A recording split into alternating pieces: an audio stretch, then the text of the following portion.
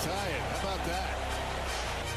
This is where Wisconsin gathers to talk sports. Packers, Brewers, Badgers, Bucks. The Wisco Sports Show is on the air. Now, here's your host, Grant Bills.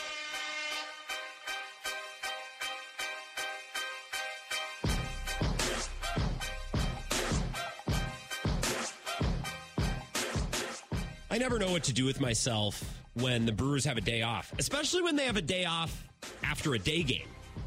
Right? They played yesterday afternoon. The last time the Brewers played was right before we started yesterday's show. So I went home last night, didn't know what to do.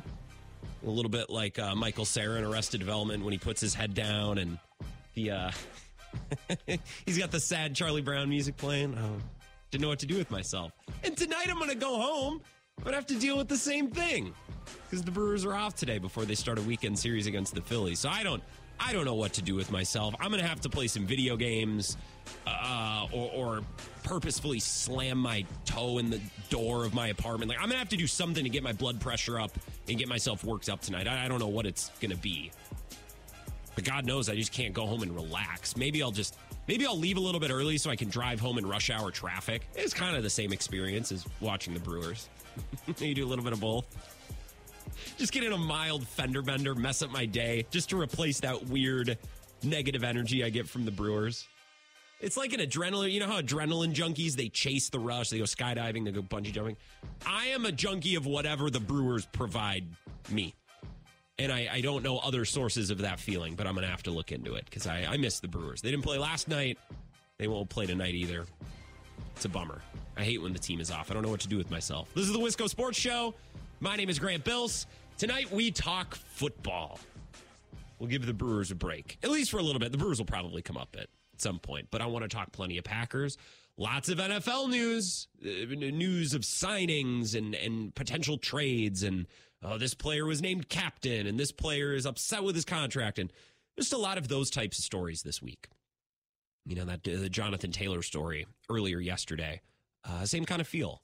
Not really a very meaningful, impactful story, but very interesting, and certainly is an interesting topic. So lots of stories like that this week. I want to talk about a couple of them to start the show, a couple of NFL-wide stories that I kind of circled and saved today as I was getting ready for the show. I want to break down two comments from Matt LaFleur from yesterday's presser. I listened to his presser today. There wasn't a whole lot there. I watched and listened to the whole thing. And I'm like, I don't even know what he said. What did we even accomplish there? What did we even... You ever watch an episode of TV, like in the background when you're doing something? Like maybe you're making dinner, but you got the TV on in the background, or you're cleaning, and you got the TV on as background noise, and you get to the end of an episode, and you're like, what happened? I don't know. That's how I felt after watching Matt LaFleur's press conference today, except I was 100% dedicated to watching it. He didn't really say anything interesting. But two comments from yesterday's presser that I want to get into, I want to talk about because I think they are important points of consideration for how we think about certain positions on the Packers and how we think about their process going into this year and throughout the season. So a little bit of Matt LaFleur audio coming up. Also, some wild Milwaukee Bucks takes getting thrown around. I don't know if we'll get to that tonight, but that's on my list as well. Some crazy Bucks takes I saw this morning. People are going nuts. A lot of bad takes about lots of different things the last week or so. It's just not been a great week for the take business. So maybe we'll get to some bad Bucks takes as well. 608-321-1670 if you'd like to call or text the show. I would love to have you. Twitter at Wisco Grant. That's my handle. So if you want to tweet me during the show or DM me or, argue back and forth during Brewer games, that's mostly what I use my Twitter for. So you can find me on Twitter at Wisco Grant. Okay. Over the last 48 hours or so, some really interesting NFL headlines, interesting conversation. Like the Jonathan Taylor scoop. I mentioned that a couple minutes ago. Packers didn't actually acquire Jonathan Taylor, but it's fun to talk about, right? It's fun to consider what a Jonathan Taylor trade would mean for the Packers, what a Jonathan Taylor trade would mean for Aaron Jones or A.J. Dillon. It's fun to think what a Jonathan Taylor trade to the Packers would mean for the Colts, or what would that trade mean for Jonathan Taylor if all of a sudden Chris Ballard and Jim Irsay call up Jonathan Taylor and his agent and said, hey, you've been traded to Green Bay. We wish you the best of luck. sorry that we couldn't continue on as a partnership. Best of luck. Like, what would that mean for Jonathan Taylor? What would that mean for his performance and for his role on the field in 2023, 2024? And what would it mean for his ability to get a contract moving forward? Like, all of those are fascinating points of conversation. And we talked about some of them yesterday, right? Most of the reaction I saw on Twitter yesterday, and maybe Twitter's not real life, but I'd like to think it's fairly representative of sports fans and sports media. All the reaction I saw on Twitter was negative. Right? When I saw the Packers had made a call on Taylor, I said, oh, well, now that's interesting. I guess I never thought about that. What would that mean? What would that look like? How would that affect this person and that person and this team? That's where my mind went. You know me, I'm Mr. Optimistic. I'm always looking for interesting, exciting things. I'm never looking to put anyone down. I go on Twitter and it's a bunch of national football people saying like, why would the Packers do this? They have all the money wrapped up in this running back and Jordan Love's about to get back. They need to pay Rashawn Gary. And why would they? I don't know. They just made a call. Isn't that serious? Don't get bent out of shape about it. Sports are fun. Have fun. Lighten up, Francis. Put down the spreadsheet. Stop thinking about running back money and salary cap and non-premium positions. Just, I don't know. Football's fun. Have fun with it. What would Jonathan Taylor on the Packers look like? What would that feel like? What would that mean for this guy, that guy, and the other guy? And then Packers fans. Packers fans were all bent out of shape about it. At least a couple that I talked to. Got a call or two on the Bill Michaels show yesterday and today. Talked to plenty of people on the phone last night during the Wisco Sports Show. We always do. We have a very passionate base of callers, and I love that. Right? But what does that mean for A.J. Dillon? How does this make A.J. Dillon feel? I don't know. A.J. Dillon could use a little kick in the pants as far as I'm concerned. A little healthy competition. Or why not? So I don't know. The reaction to the Jonathan Taylor story was negative. Today, we get another NFL headline. The Vikings extend TJ Hawkinson, the tight end that they acquired from Detroit last year. And I saw a lot of the reaction was negative. It's like, well, that's too much money. TJ Hawkinson's not even one of the 3 best tight ends in football or one of the 5 best tight ends in football. Everyone's so negative. Looking to rip the Vikings for giving him this money, looking to rip Hawkinson for not being this good or that good. Well, he's no Travis Kelce. He's not even Darren Waller. Oh, okay, we get it. You're all smarter than the Vikings. You're all better than TJ Hawkinson. You all know better than Brian Gutekunst and Chris Ballard. It is always so negative. I thought the TJ Hawkinson extension, I think it's a positive. It's a big positive for TJ Hawkinson. Obviously, he and his camp played this perfectly. Got traded out of Detroit in the final year or so of his contract, knowing that whatever team acquired him for a second-round pick, like Minnesota did, would basically need to pay him, or else they lose that asset for nothing, and you know that pick that they traded was really for a rental, basically. So TJ Hawkinson's camp played this perfectly. They got good money. Tip of the cap to them. But the Vikings, I don't know. Everyone's looking to rip the Vikings today for giving premium tight end money to, you know, a guy who's not the best tight end in football. Okay. He's no Travis Kelce. He's no Mark Andrews.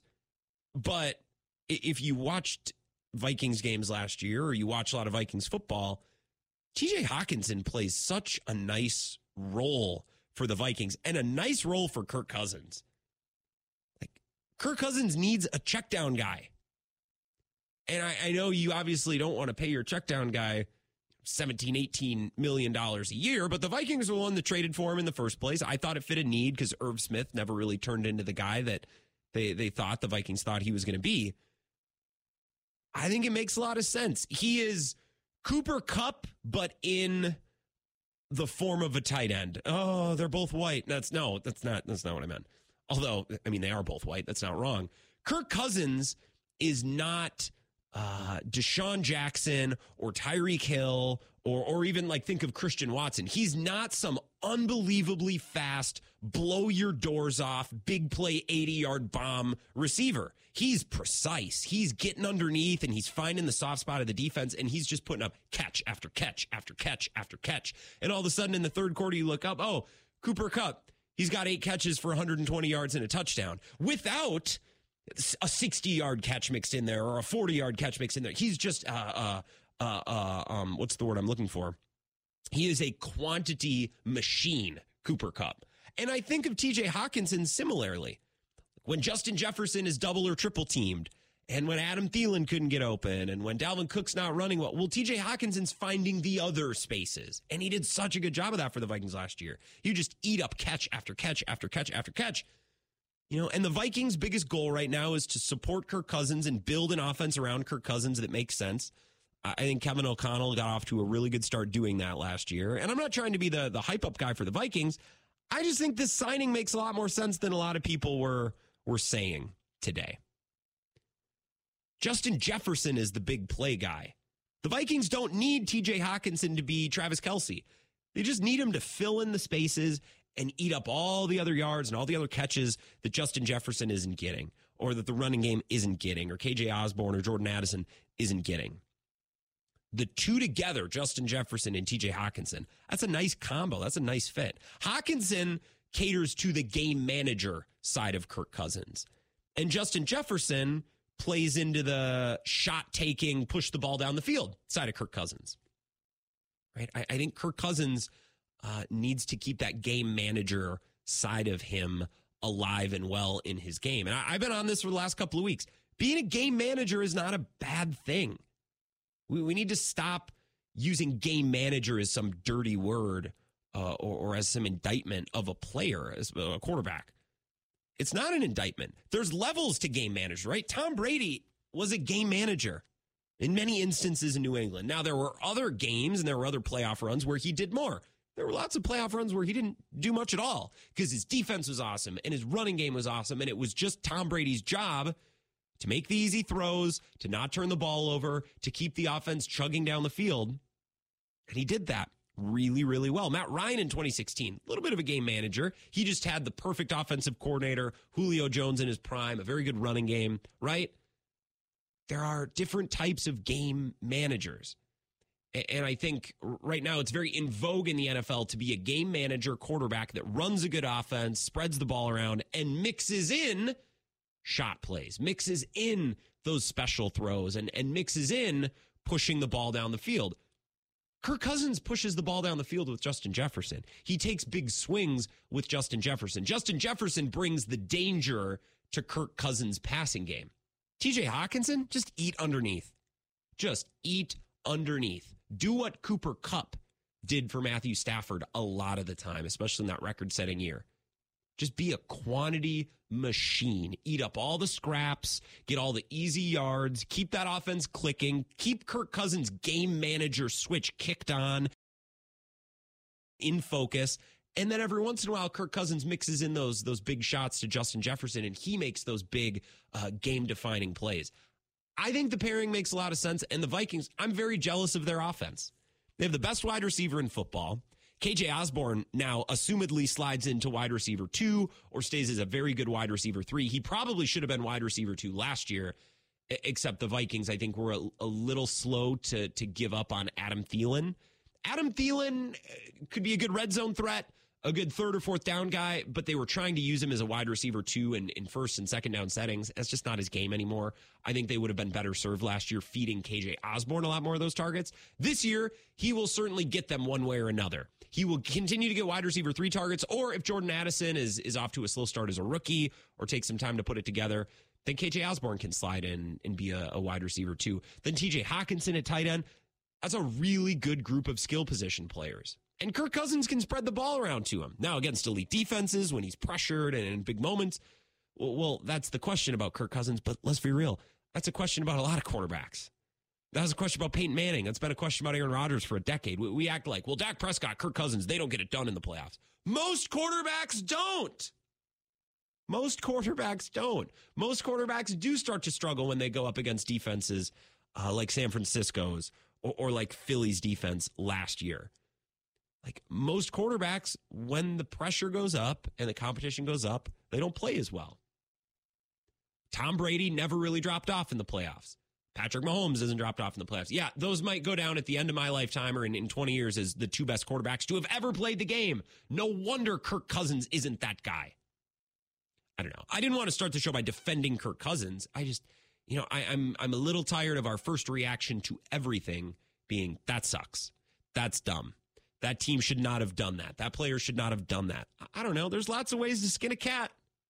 There's lots of ways to build a football team. Vikings acquired TJ Hawkinson for a second-round pick. Keeping him around, I think he fits really well next to Justin Jefferson, and he fits really well with Kirk Cousins and brings out some of the better characteristics in Kirk Cousins. Did they pay him a lot of money? Yeah, you probably ideally would not like to make TJ Hawkinson the highest paid tight end in football, but it was his turn to get paid. And in a year or two, somebody else is going to be the highest paid wide receiver and highest paid tight end in football. That's just how it works. 608-321-1670. Talk NFC North, Vikings, Packers. I got a couple Matt LaFleur comments that I want to share with you coming up at 4:30. We'll get to some calls, some tweets at Wisco Grant. Wisco Sports Show back in 3 minutes. Stick around. This is the Wisco Sports Show with Grant Bills on the Wisconsin Sports Zone Radio Network.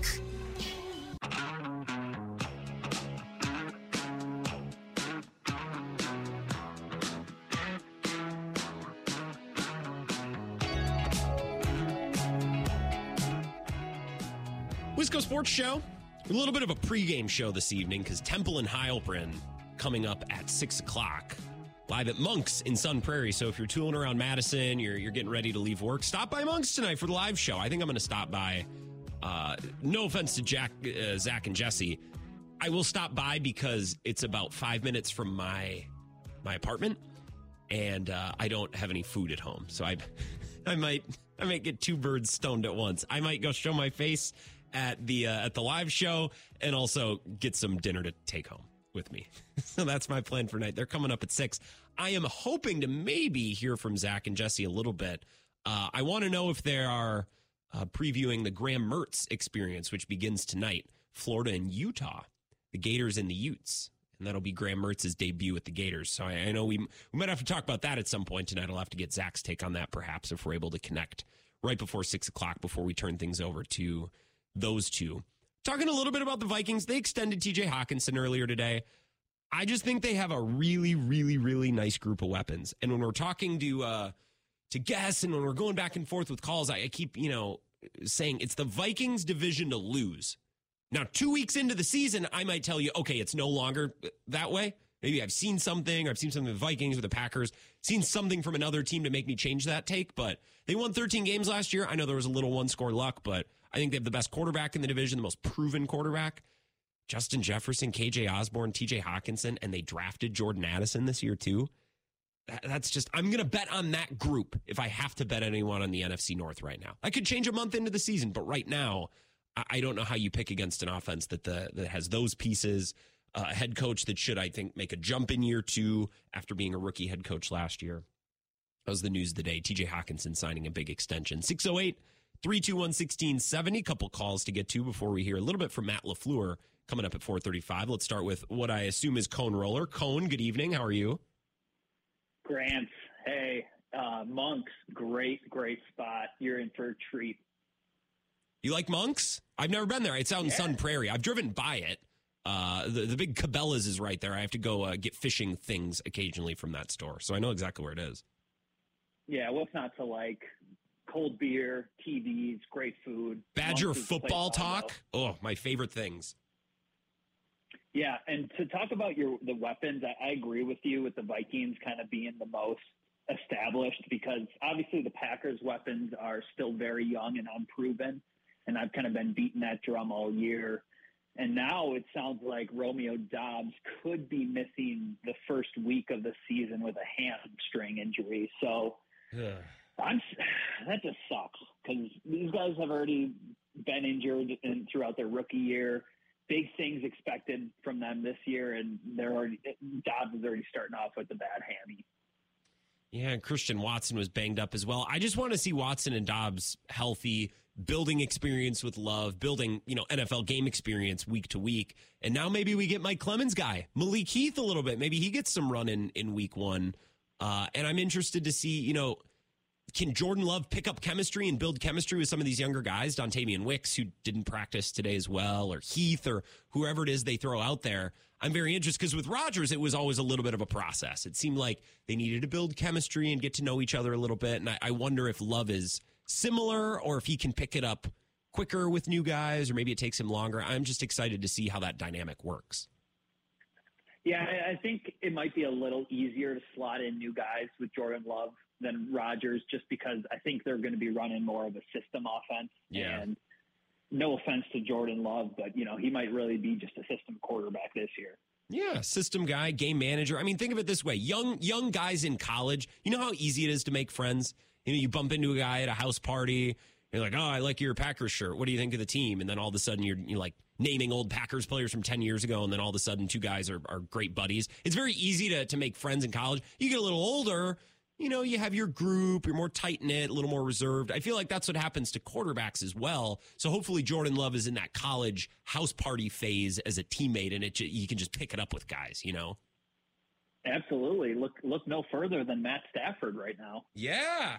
I feel a little bit for Matt Stafford because a lot of the veterans that were on that Super Bowl team have been traded. Some of the guys are still there, and he's dealing with a bunch of kids. I don't know. Being a 35-plus-year-old quarterback's got to be weird. You're a victim of your own success because you're in the league forever, and as you get older, your teammates keep getting younger and things keep changing, and I don't know. Maybe we weren't sympathetic enough to Rodgers with that as that happened to him in Green Bay.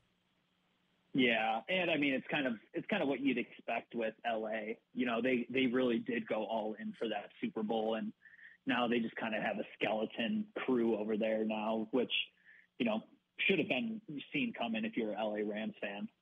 Yeah, I mean all 6 or 7 Rams fans that were at the parade and to celebrate the Super Bowl. Yeah, all dozen of them. I heard you mention Graham Mertz, and that brings me to the topic of Florida football. Did you happen to watch any of that new Netflix documentary on Florida football? The Swamp Kings? Is that what that was called? Yes. It's a mix, of some of the best reality TV. It's a mix of Tiger King and Swamp People. Both are excellent series. I've not seen it. I'm not a big sports documentary guy. I'm either watching sports or I want to watch something that has nothing to do with sports. But have you seen it? Is it good? I watched the first 2 episodes and had to turn it off and never watch it again. The way they reported on that story is completely false. 31 players from that roster got arrested, and they didn't interview a single one. It was the biggest Urban Meyer puff piece I've ever seen. We think Aaron Rodgers has final say on Hard Knocks. Urban Meyer wrote, directed that whole documentary. He comes out smelling like an absolute rose. It was a bunch of malarkey. Like Matt Damon in Good Will Hunting. Starred in it, wrote the story, wrote the lines. That was Matt Damon, right? Good Will Hunting, I think. Yeah. I think I'm remembering that correctly. So. Yeah, I got it right. Well, I did see tweets where it's like, well, they didn't cover the Aaron Hernandez murders at all. And I'm like, I'm not watching this, but that seems like that's an important part of the story that maybe they should look into. So I'm glad to see that you're holding them accountable. Yeah, and I don't know if I only watched the first 2 episodes, so I don't know, but not even a peep about Cam Newton stealing laptops and being Tim Tebow's backup. Nothing about that either. Well, if you do watch the other episodes, get back to us. Let us know how it is. I'm going to let you go, Cone. I will not be watching it, but yeah, have a good one, Grant. Happy Thursday. And I don't know. Let's go Pack, I guess. Let's go Packers. Let's go Romeo Dobbs. Let's get healthy. Let's stretch out that hamstring. Appreciate you, Cone. Cam Newton stealing laptops. That's why people are tuning into the Swamp Kings documentary. Swamp People, good show. Got a little repetitive. Or boat out into the bayou. Oh, there's a gator on the line. Shoot the gator, bring it back in. I mean, it was pretty repetitive. People aren't crashing and getting stranded at sea in Swamp People. That's why Deadliest Catch is the superior show of those two, if you ask me, and I think others. Eric on I-90, I'm sure, would chime in and have an opinion on that. 608-321-1670. Let's take another call. Welcome to the Wisco Sports Show. Who's this? Hey, Grant. Clemhead Mike here. Clemhead Mike, Cone and Clemhead Mike back-to-back. That's just an outstanding 1-2 punch. I mean, you could hit 3 and 4 in a lineup, Mike, truly. Yeah, we haven't even discussed it, but somehow we get 1 and 2 just about every day. I beat him to the punch a couple times, but yeah, I don't mind following him up. That's a tough call to follow, though. Yeah, I know we discussed Nick Wright, our favorite anatomically modern human. Yeah. First things first, but okay, we talked about how he picks the Jets to number 4 in the division. Yeah. He's got the Packers in the NFC North. Packers first, Lions second, Vikings third, and Bears fourth. He's got some good arguments for it, but I don't think that Chris Broussard on the same show as Lions first and Packers second, but making the playoffs. I think they're both a little optimistic on that. But I'm pretty pumped this season. It's going to be a fun season. I don't think the Packers are going to get in the playoffs, but as long as they see improvement and consistency, we've talked about this before. But everybody's missing the bright side on the T.J. Hawkinson signing. Oh, any money you can tie up in one player is just more money they can't spend on other players. So sure. That's a good thing. That's what that was the quarterback. I'm an old man. Kirk Cousins. Yeah. Kirk Cousins. That was when they tied up all the money in him. That hurt him. I mean, that's a good thing. I think it's interesting. Eric Eager was mentioning this on Twitter today. I'm not trying to be like an anti-Vikings stir-up drama guy. I think it is interesting they extended Hawkinson before Jefferson. I know the contracts are a little bit different, but I feel like that guy should maybe get priority. Yeah. I can't wait till he gets 50. Jefferson gets $50 million a year, and then they got to let a bunch of guys go. I hate the Vikings, so whatever they do to screw things up is fine with me. Amen. Yeah, I got to tell you a quick story. I did something I really was embarrassed Saturday. Oh no! My wife and I drove by. There's a music festival in Chippewa Saturday, so we quick went home, dumped off our groceries, and came back. And it's nice. I mean, it's for building these little houses they built these little tiny houses for homeless people and stuff. And so we bought some food, all the money went to charity. I mean, we donated some cash, and it was a Christian thing, and there was Christian music, and the local Christian station was there. And I have a lot of novelty T-shirts. I have one that says, it's got a picture of Sasquatch in the front. It says World Hide and Seek Champion. And I got stuff like that. And I was wearing my Sand Creek Brewery shirt. On the back it says, "The liver is evil. It must be punished. Support your local brewery." I said, oh, my God, I am such a tool. At a church festival? Not at a church fall festival, Mike. Oh, God. I could just imagine people making a sign of the cross as I walked by. I said, oh, no. Pray for Mike. Pray for Clemhead Mike. That's what they were all thinking. Who is this little fart? Pray for us now and at the hour of our death. And also pray for Clemhead Mike in Chippewa Falls, punishing his liver. That's funny. Hey, now that we're talking about that, are you going to have a funeral this year if the Brewers blow it? If they blow it and manage to not make the playoffs, maybe. Yeah, we'll have to do that to entertain ourselves and keep ourselves from crying. I wasn't planning on it, but we can do that. You did that before. That was awesome. That was one of the best things I ever heard on the radio. I haven't listened to the radio since the early 60s. So. I should just replay that. I should play that back. Next time I take a day off, I'm going to stick that in a best of. People forget about the Catholic funeral we held for the Brewers last year. I've been to a lot of Catholic funerals, and that was just awesome. It was right on the nose. It's the same songs. It's the same readings. One of the best things I ever heard. Appreciate you, Mike. Hey, if you go to another church festival, just wear a nice polo, okay? I have a Team Jesus T-shirt. I've worn that too. There you go. I can wear that. That's perfect. Make sure that's clean for the occasion next time. Appreciate you, Mike. You too, Grant. Yeah, have a good one. Clemhead Mike. He resides in Chippewa Falls. Find him at your local church fall festival. Play the Botto Lotto next time, Mike. Maybe you win maybe there's a silent auction. Love a good silent auction in a church gym. We're talking little NFC North. Mike mentioned the predictions on First Things First. I do watch that show every day, and I was watching their NFC North predictions yesterday. Nick Wright did have it going, I think, Packers, Lions, Vikings, Bears. I could see it going that order. I could also see it the complete opposite. If it was Bears, Vikings, Lions, Packers, I could see that as well.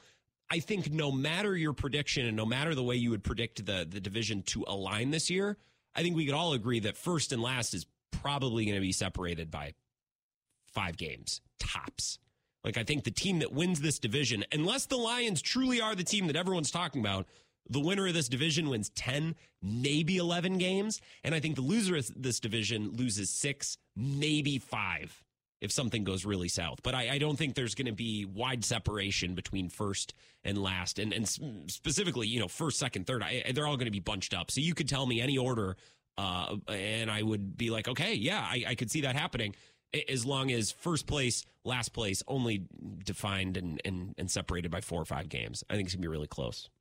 Very tight division. One more call, and then we'll take a break. 608-321-1670. Wisco Sports Show. Who's this? Hey, it's Uncle Packer just calling in. Uncle Packer, another Mike from the Chippewa Valley. What's going on, Mike? Must be something about us guys wearing shirts where we shouldn't. I was at my daughter's volleyball game with a shirt on that said to-do list, and that was your mom, and your mom was crossed out. Yeah, I wasn't, probably should be wearing that kind of stuff. But I'm calling more about the Vikings side and T.J. Hawkinson. I think it's really weird that you would take a player like that, let him get his rookie years where he's playing under a rookie deal, and then go to another team and then sign him to a big contract. It just doesn't make sense because all the cheap stuff was taken by the Lions, and then he comes to the Vikings for a part of a year, and then you give him a big contract. And I don't think he's all that. I think he's a pretty good tight end, but I don't see him being that. I'm happy that they're wasting money. Don't you see that's a little bit of a waste of money to not draft a player to give a big contract? Or am I wrong thinking that? Well, see, that's the thing. And I saw that criticism of the Vikings today. It's like, well, they gave up a second-round pick to get Hawkinson in a year where the draft was full of tight ends. Like the Packers got Luke Musgrave in the second round and Tucker Kraft shortly thereafter and Kincaid and Mayer and Washington and Laporta. All these guys went in the second round. But I don't know. The Vikings were all in. They were trying to win last year. I don't fault them for getting a good tight end. I know the money seems like a lot, but I didn't think that. I didn't think about last year them being all in. But the Vikings. Thankfully, they're the Vikings. But they've done. If you think about it, one of the worst trades is the Herschel Walker trade. Well, that's the Vikings. They're the ones that had the loss for that. So I'm glad they do stupid things. But I really think this was the highest paid contract for a tight end. And then they still got Jefferson. I hope they don't sign Jefferson. That would be great. Well, that would be wonderful for us. It is a little odd that wide receiver class is coming up on needing a contract. So like T. Higgins in Cincinnati is coming up on a deal, right? He was that 2020 draft. But Jefferson, I don't know if I think it's 3 years. If you come into the league and you are unbelievable for your first 3 years, you typically get your extension. Right, that's kind of the time window. So Jefferson is there, and I don't think there's any drama. I'm not trying to say that the Vikings are botching anything with Justin Jefferson. I'm just saying it's curious that they extended Hawkinson first. That's all. Yeah, I feel so too. And wide receivers are predominantly like old prima donnas. They're the ones that will sit out. They want their money right away. And Jefferson has done some things where he's up there with Randy Moss and some great players. If you think about what he's produced so far. He'll be a big ticket item. He's going to take a lot of money. He's going to want the most of every receiver in the league. So I'm just interested to see how that turns out. And I am over optimistic. I think life's too short not to be optimistic. And I saw that where I saw one where the Packers were the bottom of the NFC North, and I see one where they were top. So it's kind of wide open depending where you think. But I hope we're the top of the North. I just hope we're the top of the North this year. I know that you never care about who's winning the North, but I do. I like beating Chicago, Minnesota, and Detroit. I love that. That makes me happy. Those are 4 games or 8 games every year I'm all excited for. So I like us to take the North. Hell yeah. Uncle Packer, before I let you go, you got any plans for the long Labor Day weekend? Yeah, I got a family reunion up on a lake up north with a whole mess of rednecks like me. Where's up north? Got to know where up north is now. Up around New Auburn. Oh, gotcha. New Auburn. Okay. Do the old Knob Town up there. Yep. We'll sacrifice a local virgin, just get wild like we always do up there. It's a lot of fun. God. I just tease it. No idea. I shouldn't stay on so long. I say stupid stuff. Anyway, I appreciate you very much. Yeah, you as well. I know you're Mike. up against the break. You have woefully late for break. Appreciate you. Have a good one. Yep. Yeah, have fun at that family reunion. We used to play bingo at my family reunion. I haven't been in a couple of summers. Get the family together, get those bingo cards passed out, maybe a little white elephant. Nothing like an up north, especially an up north Wisconsin family reunion. 5 minutes, we'll come back. A little bit of commentary from Matt LaFleur. 2 things that I circled from his press conference yesterday I want to talk about. Next, Wisco Sports Show, back in 5 minutes. This is the Wisco Sports Show with Grant Bills on the Wisconsin Sports Zone Radio Network.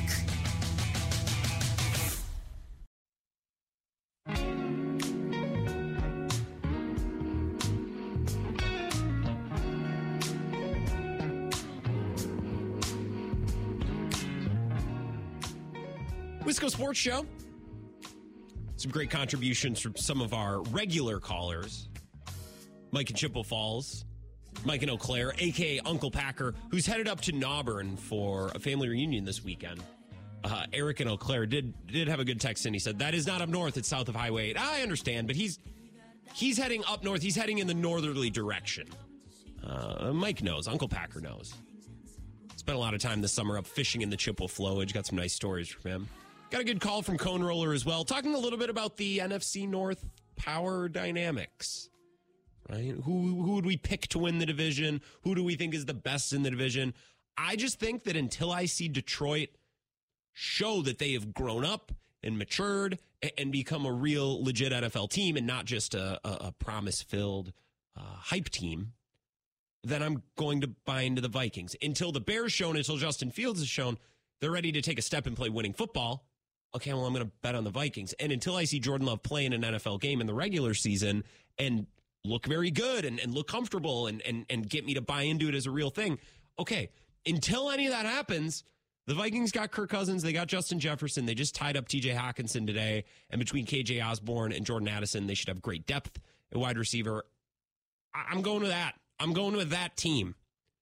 Now, you think if the Vikings win the division, it'll be 10-7, 11-6 at the best. I think 11-6 is the ceiling for the winner of the NFC North. And I think the worst team, 6 wins. If something goes really wrong, 5. But I don't think the first and the last place team in the NFC North going to be separated by much more than 4 or 5 games. I got a clip from Matt LaFleur that I want to play here in a second, talking about Rashawn Gary's situation and also talking about his coaching style. A couple of interesting comments that I circled from yesterday's press conference. But first, let's take a call. I don't want to make you sit on hold forever. 608-321-1670, Wisco Sports Show. Who's this? Mike in Windsor. Mike in Windsor. Mike, good evening. How are you? Oh, and Mike, you should totally go to Sun Prairie tonight. Stop by Monk's. That's over on your side of town, right? Go see Temple and Heilbronn. I honestly thought about it big time, but I am planning. I'm going on a trip to northern Michigan this weekend. Ooh. Yeah. That's okay. You got things to take care of. It's a long season. We'll have plenty of opportunities to get to Monk's. Oh, I'll be there. I'll be there for sure. And Jesse Temple's there, so I mean, yeah, I definitely want to go and kind of pick apart his brain a little bit. So I don't know how freaking excited you are, Grant, but I am so jacked for college football to start this weekend. It starts tonight. What do you mean this weekend? We got Graham Mertz playing football on television tonight. We do. Not that I'm going to pay more attention to Nebraska, Minnesota tonight. But I will watch Mertz's highlights a little bit, I guess. Yeah, let's see if he's taking any steps. I saw some tweets of support from former Badgers or current Badgers. It seems like the vibes are all good there. We're all pulling for him. We want to see the kid do well. Yeah, I mean, I think that he definitely has my support. He just doesn't have my interest. So my interest is more lying in the Big Ten. And as much as I don't like Nebraska, I would really like to see them beat Minnesota. So Nebraska might be a volleyball school. I mean, volleyball might have taken over football at that program down in Lincoln, don't you think? Yeah, they played Memorial Stadium last night. You see that? Yeah, that was pretty cool. That was a cool scene. What did they say, 90,000 people there? Yeah, it was pretty insane. I can't lie. I watched a little bit of it, and I didn't actually catch any of the Badgers volleyball game, but I think that they won. I don't know. I'd have to look back at that. But yeah, I'm just jacked for college football. It's going to be a great season. Badgers, I don't think they'll have any problem against Buffalo. I don't have very high hopes for Buffalo's defense. And I'm higher on the Badgers defense this year than I am their offense, so I think that they'll take care of business. I think so, too. If you had to pick a team to win the NFC North right now, where would you put your money? What does your gut tell you? That's a really hard question. It is. So it's kind of Uh-oh. We're losing Mike. Mike, I think I got to let you go. I think you're driving into a dead spot. Hey, tweet me. If you can hear me or you can hear this on your radio, tweet me your answer. Because I do genuinely want to hear what you think. I think you're driving into a bit of a dead zone. You over there by DeForest, by Dane on your side of town, Mike. Drive safe. I appreciate the call. Yeah, I don't know if there's a slam dunk candidate to run away with the North. I think everyone has a little bit of a different gut feeling. I think first place and last place separated by all of 4 or 5 games at the top. Matt LaFleur said this yesterday. talking about Rashawn Gary, his progress, and his plans to start the year. I want to talk about this. I think this is important. Here's Matt LaFleur. We'll put him on a pitch count. I mean, we're going to be smart with him, knowing that this is a marathon and, working with our athletic training staff in terms of just how much volume we want to give him. But he's another guy that attacks it the same way every day, and he's going to go 100 miles an hour, and sometimes we have to pull him back because he's going to keep going. Put him on a pitch count. I know Brewers, Packers fans are punching air right now. We're so close to being rid of Craig Counsell for the year, maybe forever if he steps down as Brewers manager. Pulls pitchers too early, got these guys on a pitch count. Now we got to hear from Matt LaFleur. So I would like to know more exactly what he means by pitch count. Does that mean like the first 2 weeks of the season we're going to let him play 80% of the snaps, or is this like a 50-50 proposition through the middle of the year, right? How significant truly is this? If Rashawn Gary's on a pitch count, that's going to leave the door wide open for Enigbare or Lucas Van Ness or someone like Brenton Cox, some of these players that'll be up around the defensive front. The door is going to be open for one of these other players, younger players, depth players, to make some plays. Like, they're going to have opportunities, and I'm fascinated to see who that could be. If Rashawn Gary's only playing 50% of the snaps week one, does that mean Lucas Van Ness gets to rush it and rip it and get out there and try? And see what he's made of? Do they go with Cox? Do they go with Enigbare? Probably Enigbare because he's the most seasoned one. But maybe this is a great opportunity for Joe Barry to script some hyper-specific things for Lucas Van Ness. Is he's going to take some time to develop, 100%. But, and this is what I keep saying about Jaden Reed. If you want a rookie to be productive and to be useful in year one, you got to shrink their role. Don't turn them into a specialist necessarily, but shrink their role. Give them 1, 2, 3 tasks that are very specific, that are very limited, that they can really sink their teeth into and apply. Like if Jaden Reed is the slot receiver who does some backfield motion stuff, great. That's his baby. The slot is his. The backfield motion stuff, pre-snap motion stuff, that's his. He can focus on that, and he can focus on knocking that out of the park. That's a great way for Jaden Reed to participate and to be impactful, even in a limited role, but to be impactful in year one. Maybe that means Lucas Van Ness is given a specific role to play and in a specific spot to line up. So when Rashawn Gary's off the field for rest or for precautionary reasons, a pitch count, as Matt LaFleur said. All right, now we're going to put Lucas Van Ness in there, and we're going to line up this way to give Lucas Van Ness this one specific task to do this one thing. And maybe that's an opportunity for Van Ness to participate and to produce in year one. Or maybe Enigbare. My fear is Rashawn Gary comes off the field and Joe Barry runs on a replacement and they don't change anything. You just go be Rashawn Gary. Well, they're not Rashawn Gary, though. That's the thing. So I'm interested to see early on in the season when Rashawn Gary is not 100% available, how do they work in some of these other guys, and do they get a little creative trying to set these guys up to succeed? That's the name of the game. As a coach, you are trying to create situations and create looks and to create scenarios to best help your guys play to their strengths. Right? You want to put them in a position to succeed. And if they're just running a bland defense, Rashawn Gary comes off the field. All right, Enigbare, go out there, be Rashawn Gary. That'd be a little disappointing. I want to see a little bit more ingenuity, a little bit more creativity from Joe Barry and his staff in year 3, year 4?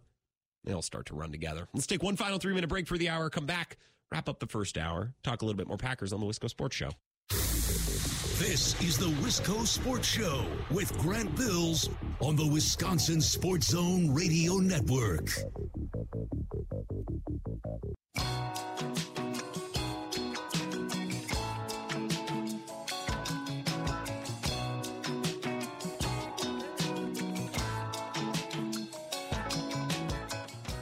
Wisco Sports Show. My name is Grant Bills. We only have about 2 minutes here before we got to take a break. Get an update from Zach Heilprin, who will be taking over at 6 o'clock. Temple and Heilprin. Badger football season is back. They'll be live at Monk's. I'm going to drive over there after the show. Well, to be more specific, I'm going to drive home. Monk's is like 5 minutes away from my apartment, and I don't have any food at my apartment. So I can go listen to some great Badgers talk from Zach and Jesse.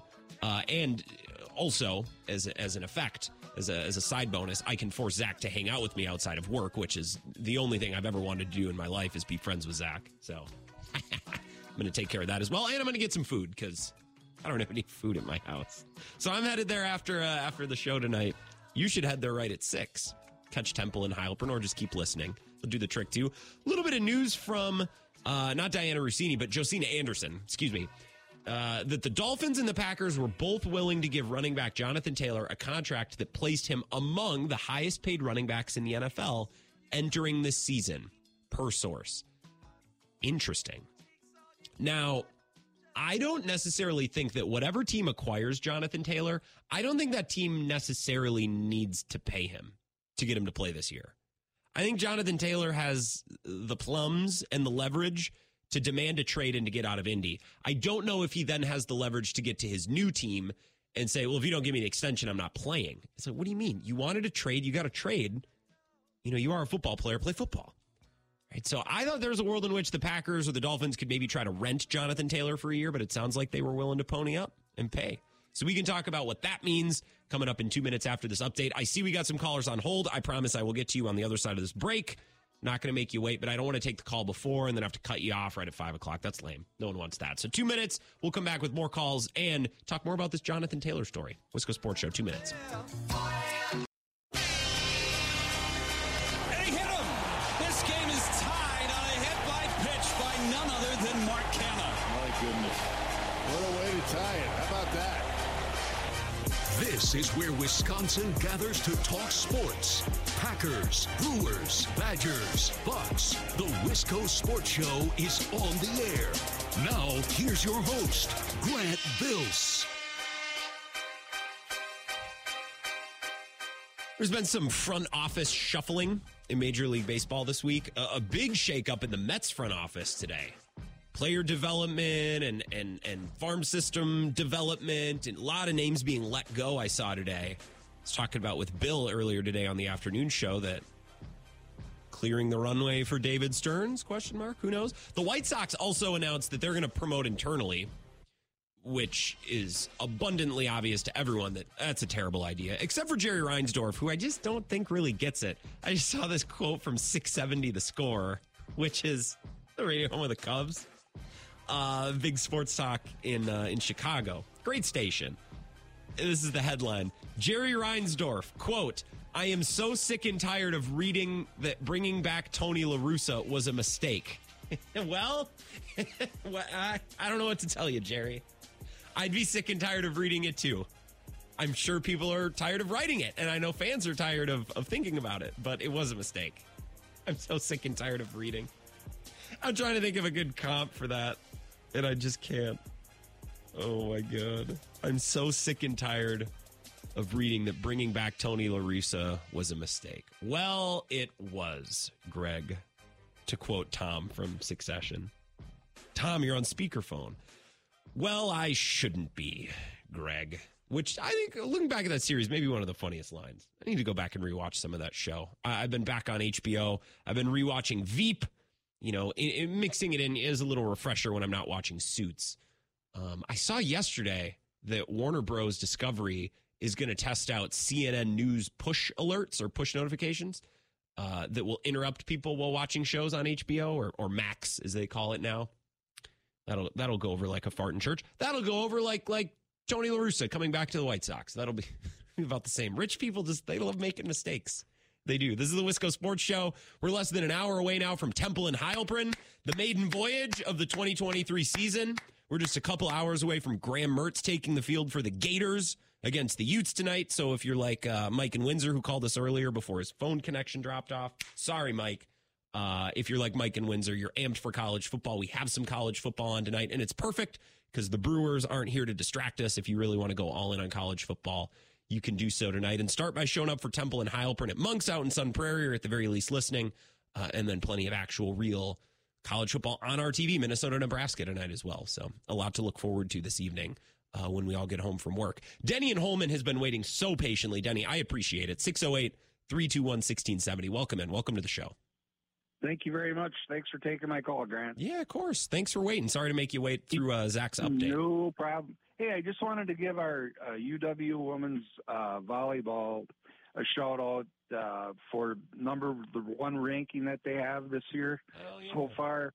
even though last night Arkansas, they played them 3-2, they won. But, it's still they're ranked number one, and that's just awesome for the whole UW, I think. And I think they get overlooked a lot, how good that volleyball team is and stuff, with basketball and football and everything. And I just wanted to give them a shout out for that. Well, I'm glad you did, Denny. And it's funny because we all hear about them, and we all hear that they're winning games and winning matches and they're highly ranked. But then I talk to my parents. My parents watch most of their games. They make a point to sit down and watch the game. I think a lot of people watch Badgers volleyball and we don't necessarily know it. I remember being in a bar last winter watching in lacrosse Badgers volleyball versus Pitt, and it was a match that they lost, and everyone in the bar was really into it. People watch this team. It's really fun. It's really entertaining. It is. I wanted to get your take too on so what did you think of the Packers keeping the cow on the practice squad and stuff? Did that surprise you or not? Did you say keeping the cow? Yeah, the quarterback. Oh, Magoo. Okay. So yeah. I actually love how the Packers went about rebuilding their quarterback room this year. They drafted a rookie that they like, and then they went and plucked someone from the USFL who's played a lot of meaningful football. Yep. He's never really going to see any time that's meaningful. It's funny. We always think that these players are going to get nabbed up by other teams, and they almost never do. Hundreds of players are released, and then, a couple of dozen players might have claims placed on them. That's about it. So we're always scared that we're going to lose these guys. We never do. That exactly. But, like I said, I just got a feeling that there's going to be quarterback rotation this year. I don't know if Jordan will get hurt or the backup will get hurt. But I just got a feeling that something's going to happen with that, and that's the reason that they kept them. Yeah, I guess you never know. I mean, ideally, they don't play Sean Clifford at all this year, and they don't play. Right. They don't play any of these guys other than Jordan Love. Right. You hope Jordan doesn't get hurt, but you know what I'm saying. I mean, you never know. You never do. And I just thought it was interesting that they kept them. Plus, a lot of the other guys that they kept on there, I thought were good players too. Wilson. And that Sapp, I thought was a good, backup and stuff. And yeah, I think that they got a decent backup waiting. Well, I like how the Packers have handled their practice squad. The Packers squad, or the practice squad, same thing. It's meant to be developmental, Denny. So right. I like that some players like Ennis Gaines has been around here. I feel like we kind of know what we have. Like some of these players, Shamar, Jean-Charles, a player's been around here. Right. Let's take flyers on younger players who we think can develop and maybe turn into something. That's what the practice squad's for. Right. Oh, Denny, what are we going to do? And what did you think? I bet George Webb had a sigh of relief when the Brewers lost. Probably saved him a lot of money and giving out free burgers. I was going to drive to Milwaukee with a cooler. Me and Corey and Marshall, we made a plan. Last time it happened, there was over 90,000 burgers gave out. Well, I guess if they only have to do it every 40 years or so, it's pretty good PR. It probably pays for itself in the long run. Here we are talking about George Webb. You know what I mean? They're not buying advertisements on the show, Denny, but here we are talking about him, so I guess it's working out for him. I hear you. Well, you're having a great show as always, so you have a great night. Thank you. You as well, Denny. Go Badgers. Go Badgers. Darn right. Go Badgers volleyball, Denny. I appreciate you bringing them up. Yeah, a lot of people watch. My parents don't miss a Badger volleyball game, especially late in the season. I'll talk to my mom. Oh, yeah, we were watching the game the other night. They know all the players' names. They know what they're good at. Oh, she's a striker. Oh, she's so good in the midline. I don't know the positions. I'm not going to try to lie and fake my way through it. But my parents, they don't miss a match. Something else. Yeah, the practice squad, I'm going to pull up a list of who made it back on there, but I was listening to Andy Herman the other night, who I got to get back on the show. It's been a while. The practice squad is supposed to be developmental. So it wouldn't make sense for the Packers to hold on to some of these roster bubble guys like Ennis Gaines, Mike Clemens' guy. What do they call him? Thump or hit or crash or something like that. He's known for hitting. It wouldn't make sense for the Packers to hold on to those guys. Lottery tickets. That's what we're looking for. Lottery tickets, developmental players. That's what the practice squad is for. I listened to Andy Herman talk about that the other night, and I thought he made some good points. 608-321-1670. Keep the calls coming. Welcome to the Wisco Sports Show. Who's this? Lawyer Dean. How we doing? Lawyer Dean. Oh, it's such a privilege when you call in, Dean. What's new? What's going on? You mentioned suits, so I just had to try. That a boy. My comp for Tony La Russa, we are in the present iteration of it. It's not yet played out. I believe Sean Payton will end up being the same sort of result. And I'm not just saying that because I'm a bitter Vikings fan from 2009 with the Brett Favre dirty plays that got him suspended for an entire year. I think he's already hedging his bets, trying to say that Nathaniel Hackett had the worst operated team in the history of the league. You don't blame him when he just totally tanks it. I think they're relying on his sort of persona as to what they're going to get plugged in to try to right the ship in Denver. That's not going to do it, and they're just going to show up as being sort of the same team they were last year, I think. So that's I think 10 years from now they'll be saying I'm still sick of hearing about how bad that was with Sean Payton. Hopefully that'll destroy it. Do you think there would have been a better hire? Because here's the thing, the White Sox, I mean, like, hire anyone else. They had a young, exciting team. Like, I feel like they could have hired anyone at manager and it would have gone better. I'm not so sure about the Broncos. Like, were they supposed to go with another first-time head coach or a coordinator? I felt like they had to go with the adult in the room type hire, and maybe Sean Payton was really the only candidate like that. I agree with you that it could go south, but I still don't know that makes this the wrong hire. I just want to say, too, I think that La Russa did have sort of a broadcasting career before he got hired back, and he hasn't broadcasted since, so hopefully that's the full result. I think they need to realize this Russell Wilson experience, they way overpaid for him, number one, and he's not the player they thought he was. Correct. So I'm not sure. This isn't a White Sox show. This isn't a Broncos show. I think they're going to be way down. But, we're not going to hear it if it, it's not going to impact us if that's what happens. So I think that Sean Payton could use a little bit of reality check in terms of what he's all about. So. Do you think there's a chance that Russell Wilson gets benched at any point this year? Because I heard that earlier this week a couple of times. People were spitting that take around on TV and on the radio. I wouldn't feel too bad for him if he did. Same. But, they've invested so much in him. They've got to kind of let it play out at this point because they know that they're going to totally tank the division. There's other good teams within the division, and that might be the best course of action for them to pick first in the next couple of years. Oh, hey, they traded away all those picks. Never mind. Yeah, they did. That's going to be a tough time. I love watching Russell Wilson struggle. I had a great time last year, so I'm hoping I get some more of that this year. Appreciate you, Dean. Lawyer Dean. Yeah, you're welcome. Yeah, have a good night. Appreciate you. This isn't a Suits show either necessarily, but that doesn't mean we can't talk about Suits. We can talk about the Broncos. We can talk about the White Sox. I just thought that quote was so funny. I'm so sick and tired of reading about what a mistake it was to hire Tony La Russa. Well, then, my friend, maybe you shouldn't have hired Tony La Russa. DUI merchant, Tony La Russa. It's so dumb. So dumb. Oh, we have this young, exciting, up-and-coming team. Who should we hire to manage them? Oh, what about the corpse of Tony La Russa? When can we get him in for an interview? Well, not till next week. Oh, he's got a hearing for his 6th DUI. Okay, put it on next week's schedule then. God, it's just so dumb. One more caller on hold. Let's get to him. 608-321-1670. Welcome to the Wisco Sports Show. Who's this? Hey, Ridge Runner Mark. How are we doing? Ridge Runner, I'm doing well. How about yourself? Not too shabby. Oh, boy. I don't know if you touched on this yesterday when everyone was blown up about Jonathan Taylor, but removing all of the salary cap and who would we give up and all that jazz, I am excited for the fantasy of the idea if we did get him and you had Aaron Jones, A.J. Dillon, and Jonathan Taylor.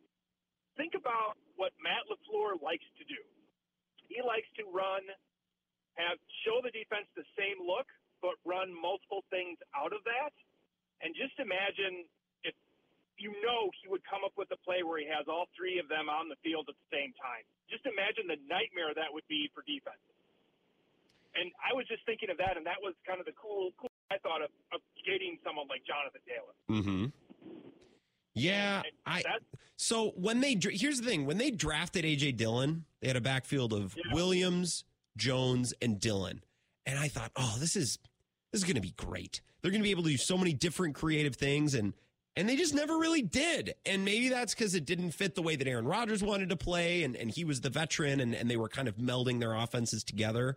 I just thought they had a lot more opportunity to do cool things in 2020 when they had 3 running backs, and they never really did. No, and you kind of have to play to the strengths of your best player, and even then, and even last year, Rodgers was still the best player on the team. And could he have molded his game more to what LaFleur was doing? Maybe yes, but either whether it's his ego or whatever didn't allow it, or LaFleur allowed him to take over more, we'll never know. But yeah, I'm interested to see what the running game looks like, whether they bring in Taylor or not, because I think the running game is going to be a lot different overall, simply because you don't have that focus of we got to make sure we make use of Rodgers and his talent. Yeah. Now we got to make sure we make use of everyone's talent, because they're all kind of on a level playing field. I do think they're going to run a lot more offense from under center this year, and I think it's going to help A.J. Dillon a lot. So that's going to raise my expectation and raise my hopes for him just a little bit. I wonder if I know we all kind of have this thought that Rodgers didn't like being under center in general, but I'm wondering if that was skewed last year because his thumb was screwed up, and it might have been more painful for him. And that might have been part of why that's the last thing we remember is Rodgers hated being under center. I don't know. Maybe that's more of what he wanted throughout his career, that he wanted to be in shotgun rather than under center. But I wonder if the thumb injury played more into that last year. That's an interesting take, and I don't know if a shotgun snap or if Aaron Rodgers right with his mitts up under the center's behind. Like, I don't know if that puts extra contact on the hand. I don't know. Maybe I should go out in the backyard with a football tonight and try it and see if it feels any different. I guess I need someone to snap the ball to me. Maybe I'll knock on my neighbor's door. It's like, hey, can you help me with an experiment? Let's go outside. I just need you to bend over for a second. I don't know. I do know for sure, though, that Aaron Rodgers didn't like turning his back to the defense. Right. He'd like to keep everything in front of him. And I get that. Like, I 100% get it, because if you're rolling to your right on a bootleg and you turn downfield for the first time and there's a 300-pound edge rusher right in your face, that's not ideal. So I get it. But that's something that through things that I've read and heard and seen in practice, Jordan Love had to work really hard at making it natural to line up under center. That's a specific, footwork and specific everything that he didn't really do in college. So he's been working at that. And I think lining up more under center, especially in certain downs and distances, that's going to be advantageous for A.J. Dillon. So I'm excited to see what he does with that. I agree. I mean, because honestly, if you can only do from shotgun or only do under center, that limits what the offense can do. And it certainly limits what LaFleur wants to do, which is a little bit of everything, I think. Well, yeah, and I think that's a little bit of an indictment on the Packers, because like if you knew that your quarterback hated running plays from under center, and you knew that he wasn't going to line up under center and run plays a certain way, well, then maybe A.J. Dillon wasn't the right draft pick. You know what I mean? Like, maybe you shouldn't have taken the sledgehammer fullback then. But, who knows what the Packers knew at that time or what they expected to be the case with Rodgers and LaFleur going forward. So, no, good points, Ridge Runner Mark. I appreciate it. Oh, yeah. Right on. Have an awesome night. Yeah, you too. Take care. Yeah, take care. I mean to cut you off there. Sorry about that, Mark. Yeah, I got to remind myself of that, because I've been a little underwhelmed with A.J. Dillon the last 2 years. I think the hype and our idea of him maybe exceeds reality a little bit. Like, he's the bruiser. Yeah, but if you're bruising for 2 yards at a pop, like, okay, I don't know what good that does the Packers. That's not good, efficient offense. But if they're lining up from under center and A.J. Dillon can get a running start and it benefits him more to play that style of football, then maybe we can have some higher hopes, higher expectations for this year. I want to continue to talk about this. Reportedly, according to Josina Anderson, the Packers and Dolphins both willing to make Jonathan Taylor among the highest paid running backs in the league. Let's talk more about that next. It's the Wisco Sports Show. This is the Wisco Sports Show with Grant Bills on the Wisconsin Sports Zone Radio Network.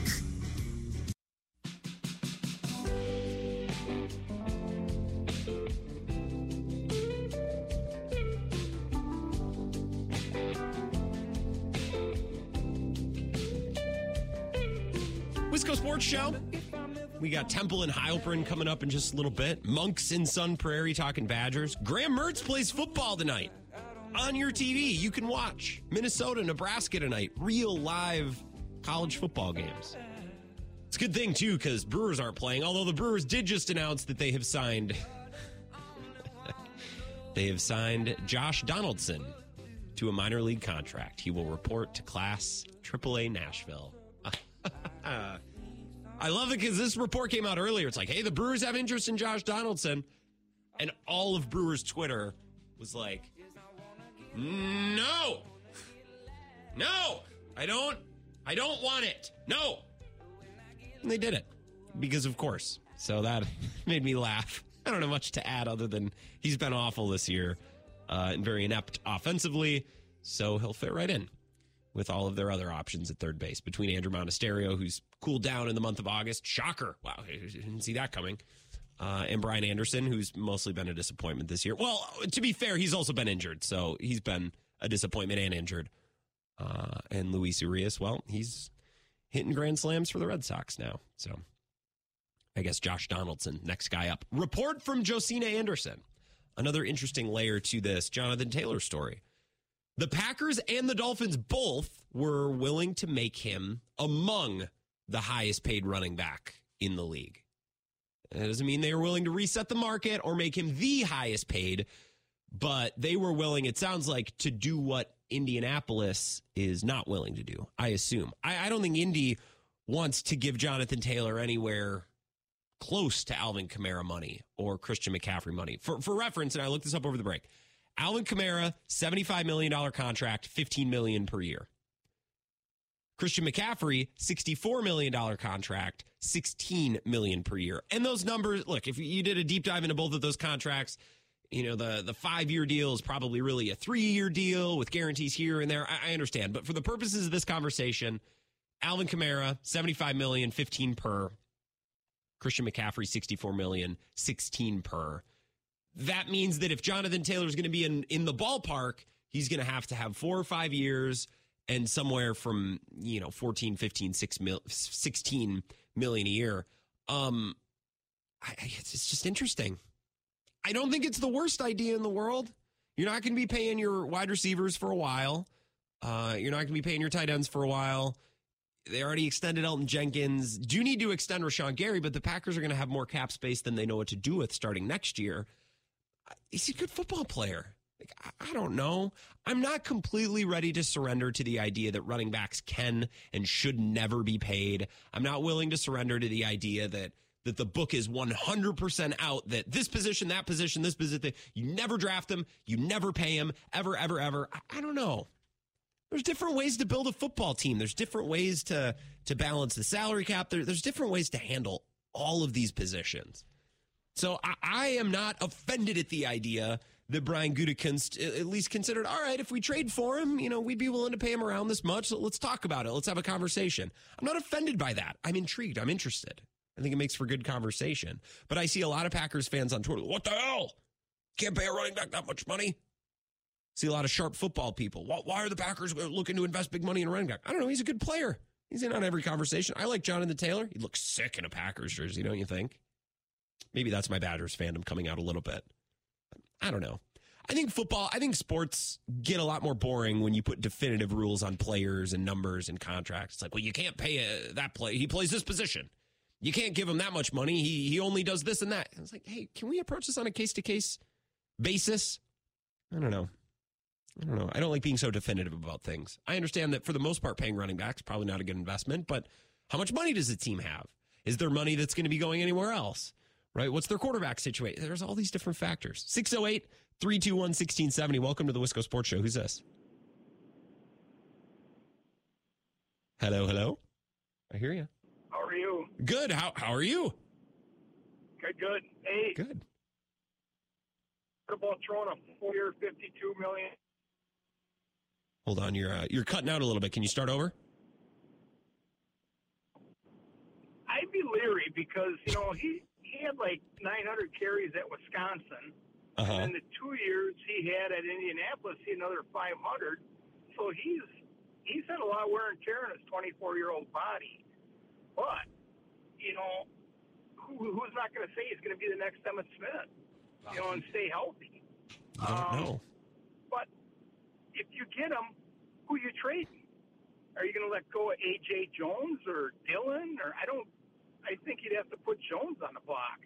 That would tick a lot of fans off. But I love JT, man. If Gutekunst gets a chance to do it, he should. I mean, you still, if Jordan Love, you got him under contract for 2 more years, but then he plays well, then you're going to have to pay big money for him to keep him around.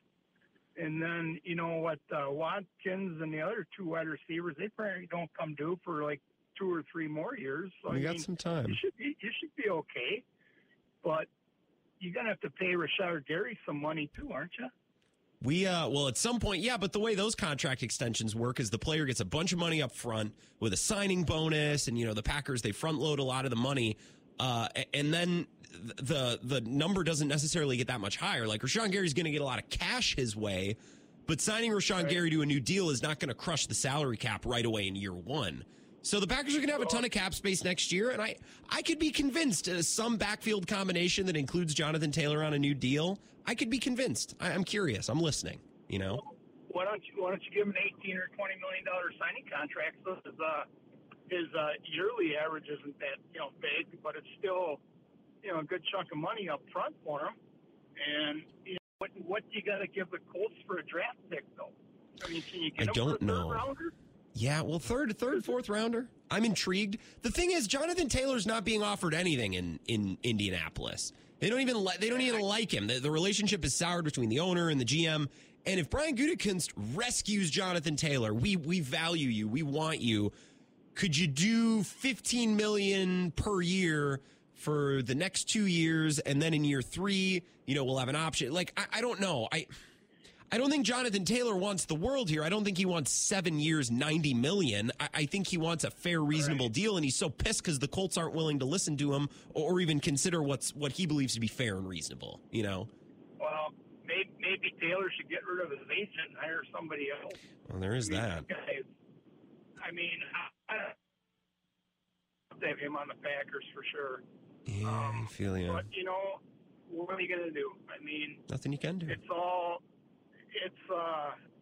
I'm excited for the season, going to the game, Badger game on Saturday. Hell yeah. I really think the Packers, I'm saying 10-7. 10-7 could win the division. I think 10-7 might win the division this year. I think 10-7, 11-6 wins it, and 6-11 or 5-12 loses it. I don't think there's that much separation. The worst team will not be that bad, and the best team will not be that good. Well, the Lions are going to put up the points. Mm-hmm. It just all depends how good their defense is going to be. So I think that team scares me the most.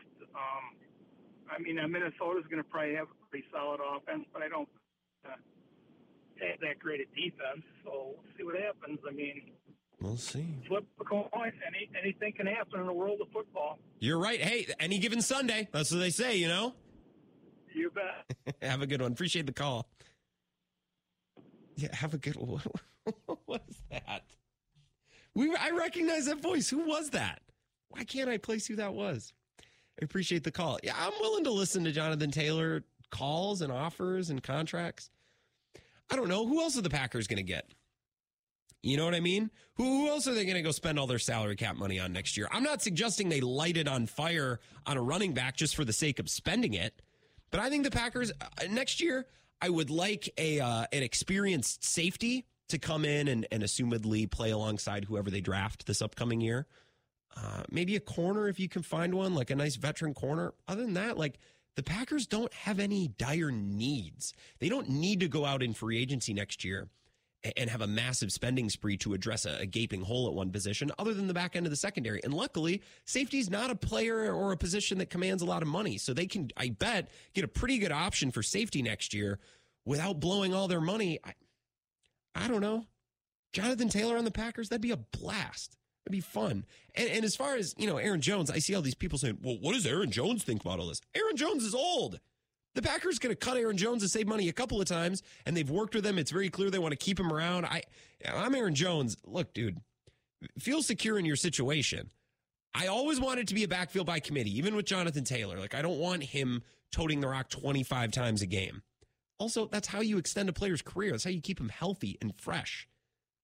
Right? So the approach that the Packers would take with Jonathan Taylor would be way different than the approach the Colts have been taking with him, which is let him be their everything. their entire offense. It's the Derrick Henry approach. It's probably what the Falcons are going to do with Bijan Robinson this year. I think that'll work. But the Falcons don't have, a ton of talent. They have a middling quarterback, we assume, in Desmond Ridder. It's a viable strategy to get the young electric running back and let him be the driving force of your offense. 95%, 90% of NFL teams, that's not the way you want to go about it. You want a running back by committee. So that's what I tell Aaron Jones. It's like, hey, dude, we love having you here, but you're never going to be the only guy. That's never been your situation here. And you've remained healthier, more productive, and we've continued to pay you money. Right? So if Aaron Jones wants to get offended because the Packers want to pay Jonathan Taylor, I would recommend that he doesn't, because it's not personal. It's about making the team better, making your running back room better. Let's take one more call, then we'll take a break. 608-321-1670. Wisco Sports Show. Who's this? Hi, Grant. This is Clemhead Mike again. Clemhead with the follow-up. No. You're following your shot. I'm sorry to call twice in the same show. I just got to get this off my chest. No, you're good. No, when Lawyer Dean called, my blood began to boil. Oh. Not because I disagreed with him, but because I did agree with him 100%. Oh. He brought up that Bounty Gate game and Sean Payton. I thought, oh, God, what they did to – I hate the Vikings, and I didn't like Brett Favre very much when he went to Minnesota, but what they did to that poor man in that game – they were hitting him so late and so hard and so illegally, and the referees turned a blind eye to it. I thought there had to be some kind of collusion there. I thought, God, if Sean Payton could just walk in front of a bus, get hurt. I don't want him to die. I want him to be able to walk again in another 5 or 6 months. Oh, my God. Seriously, that's what they were trying to do to Favre, right? Yeah. It would be justice. I thought, oh, God, that. Like I said, I hate the Vikings, and I don't like Favre, but what they did to that guy it was unbelievable. It was gross. And I can't believe he got away with it. Well, he got suspended, so that was good. But they tried to blame him mostly on Greg Williams, the defensive coordinator, but we knew who was behind it. Look at you. Reaching across the aisle to connect with Vikings fans. Find some common ground here, Mike. I love this. Well, right is right, right? Amen. Yeah. Justice. Justice shall be served. Karma's going to get them. I hope the Broncos suck this year. And I always used to like the Broncos, when Elway was there and everything. But that's all I had to say. I just wanted to rant a little bit, just because it pissed me off so bad. Well, I'm glad you had an opportunity to get that off your chest. That's important. I appreciate that. I would also like to see the Broncos be miserable this year, but that's mostly because I don't like Russell Wilson. So I never quite figured that out. I always thought he was such a good guy. He claims to be such a Christian, righteous man. I know you don't like him. I always thought a few years ago when Rodgers started his baloney, I thought, man, if they could trade Rodgers for Wilson, because at that time I said, if there's a 2-minute drill, who would I want? I think I'd want Wilson over Rodgers, but and I don't know. Like in the case of Peyton, I think Drew Brees carried him. And I thought, yeah, Peyton, if you didn't have Drew Brees, you would have been nothing. But I thought Russell Wilson carried the Seahawks, but now I found out I'm kind of Wasn't that, by the way, was that not an awesome plot twist for the NFL? Everyone was convinced for years that the Seahawks were holding Russell Wilson back. Like, we thought of it as a known. Yeah. There was no debate. Like, Pete Carroll is the old man who's holding Russell Wilson back, and then they cut him loose, and all of a sudden Pete Carroll's living his best life with Geno Smith, and Russell Wilson looks like he forgot how to throw a football. What an incredible like a Shutter Island level plot twist in the NFL. Outstanding. Yeah, it was all Hackett's fault. Right. Yeah. Worst coaching job in the NFL. Okay, Russ. Yeah. Sure. Thanks again, Peyton, for another one, you jerk. I want to punch him right in the throat. You should. Go out to Denver. Give him a little piece of your mind. I got to take a break, Mike. I appreciate you. Nice to hear from you again. Man. Yeah, of course. Mike in Chippewa Falls. Reaching across the aisle and finding common ground with Broncos fans, Vikings fans alike. Brett Favre, he's our guy at the end of the day. Art from artist. We don't need to talk about what he's done off the field since then. One more call, and then we'll take a break.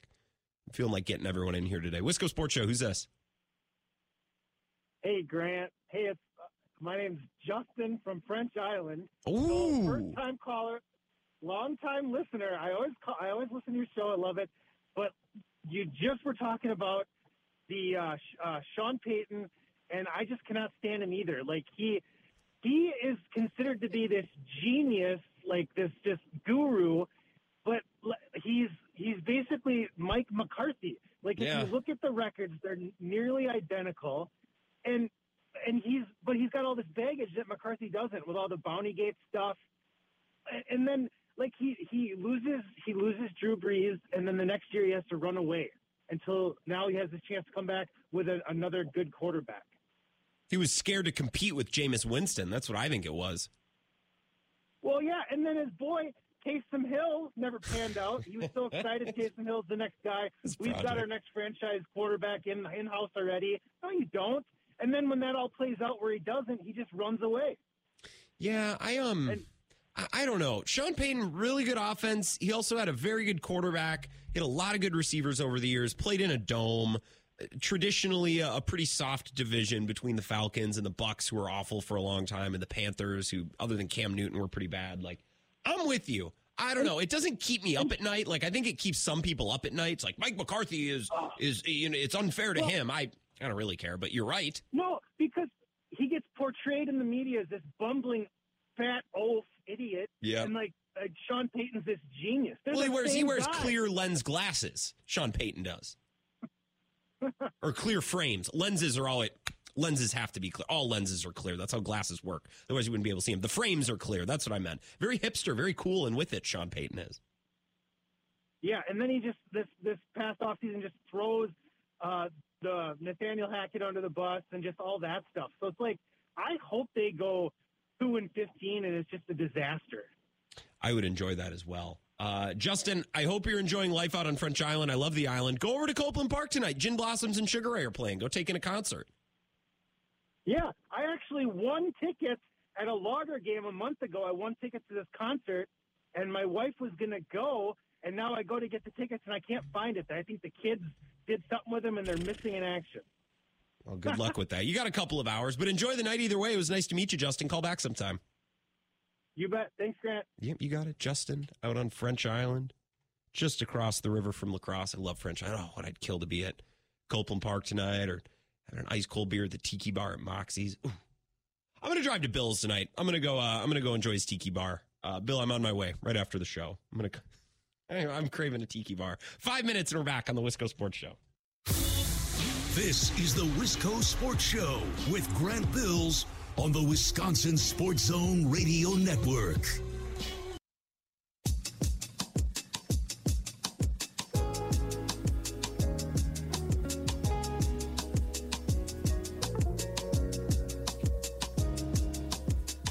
Wisco Sports Show, quote of the show so far, perhaps.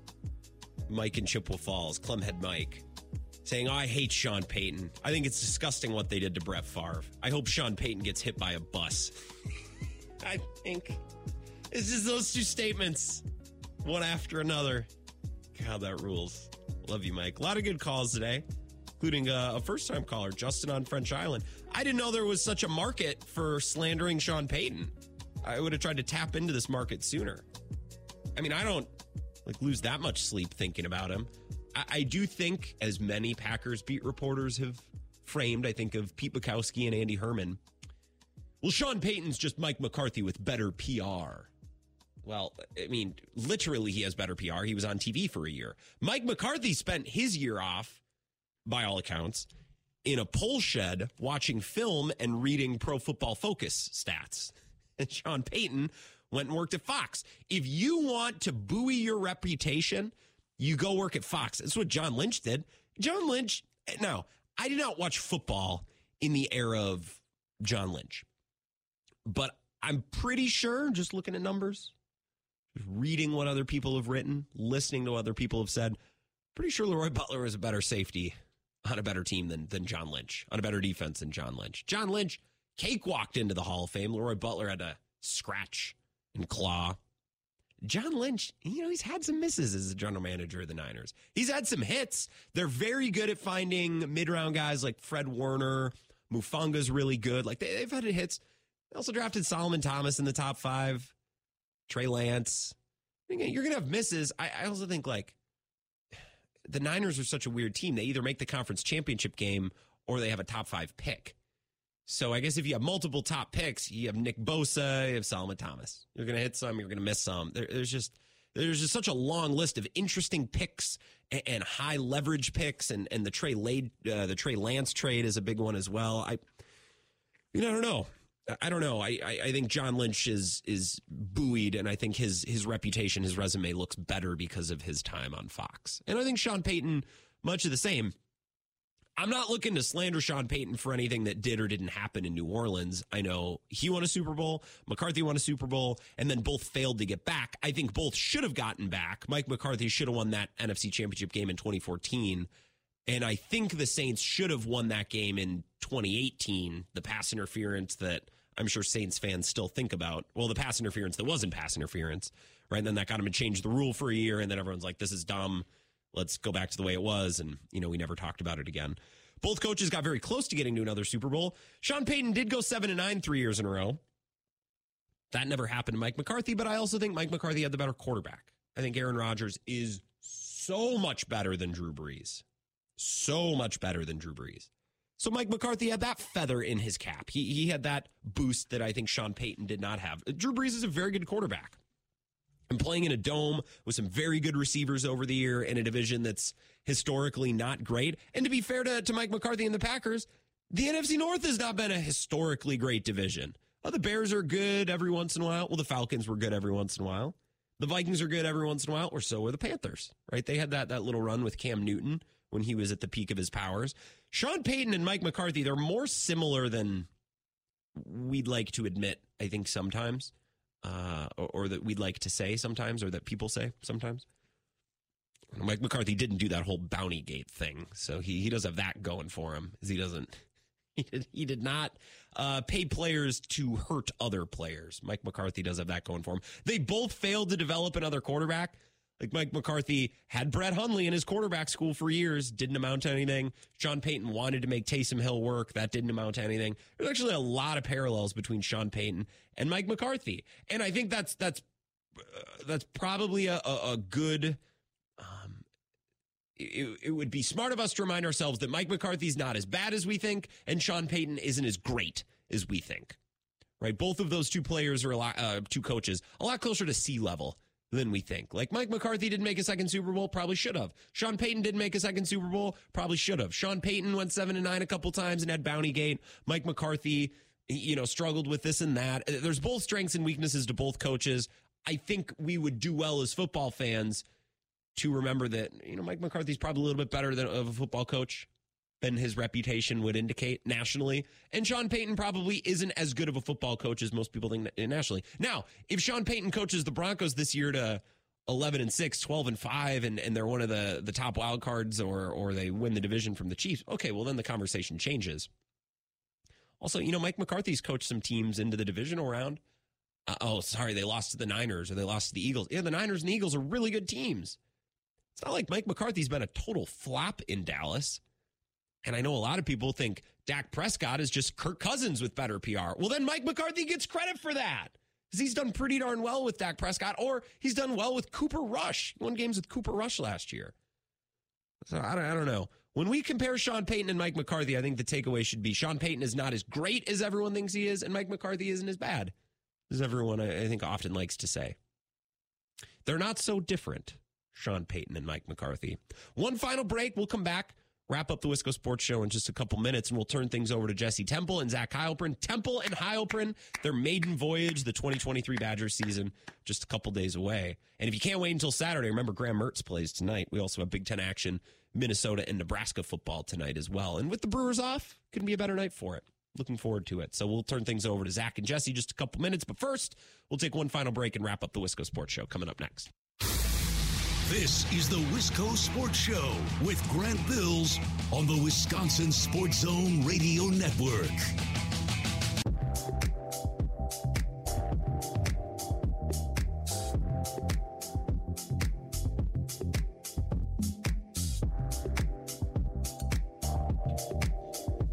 Wisco Sports Show.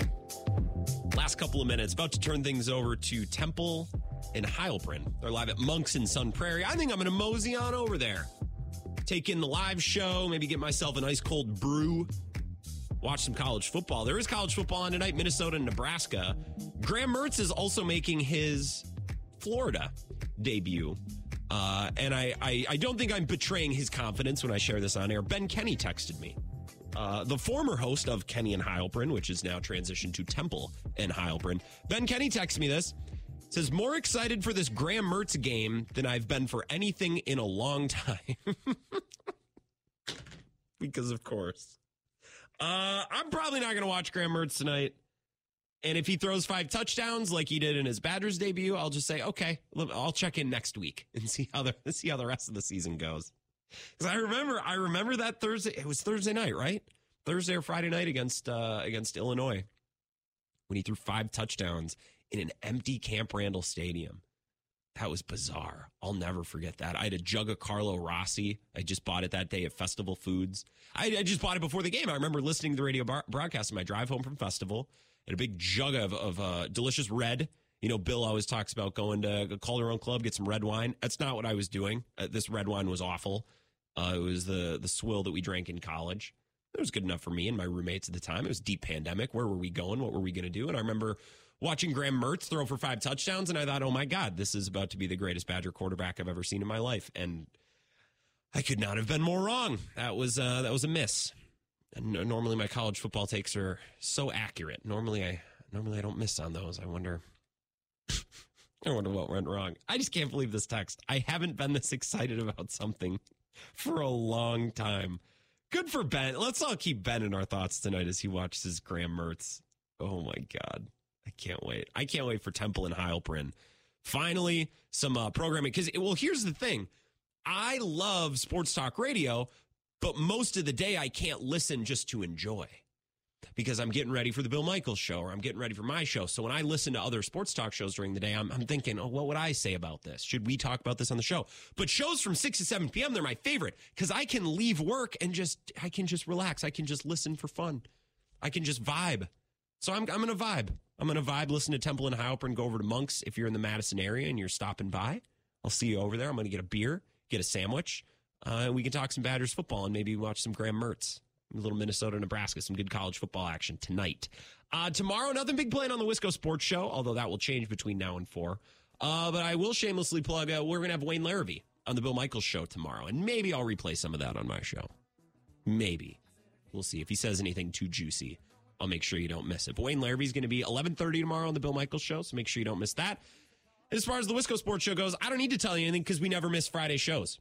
Guests, no guests, doesn't matter if we know the topics. We never miss a Friday show. So I'll talk to you tomorrow at 4. Have an awesome night.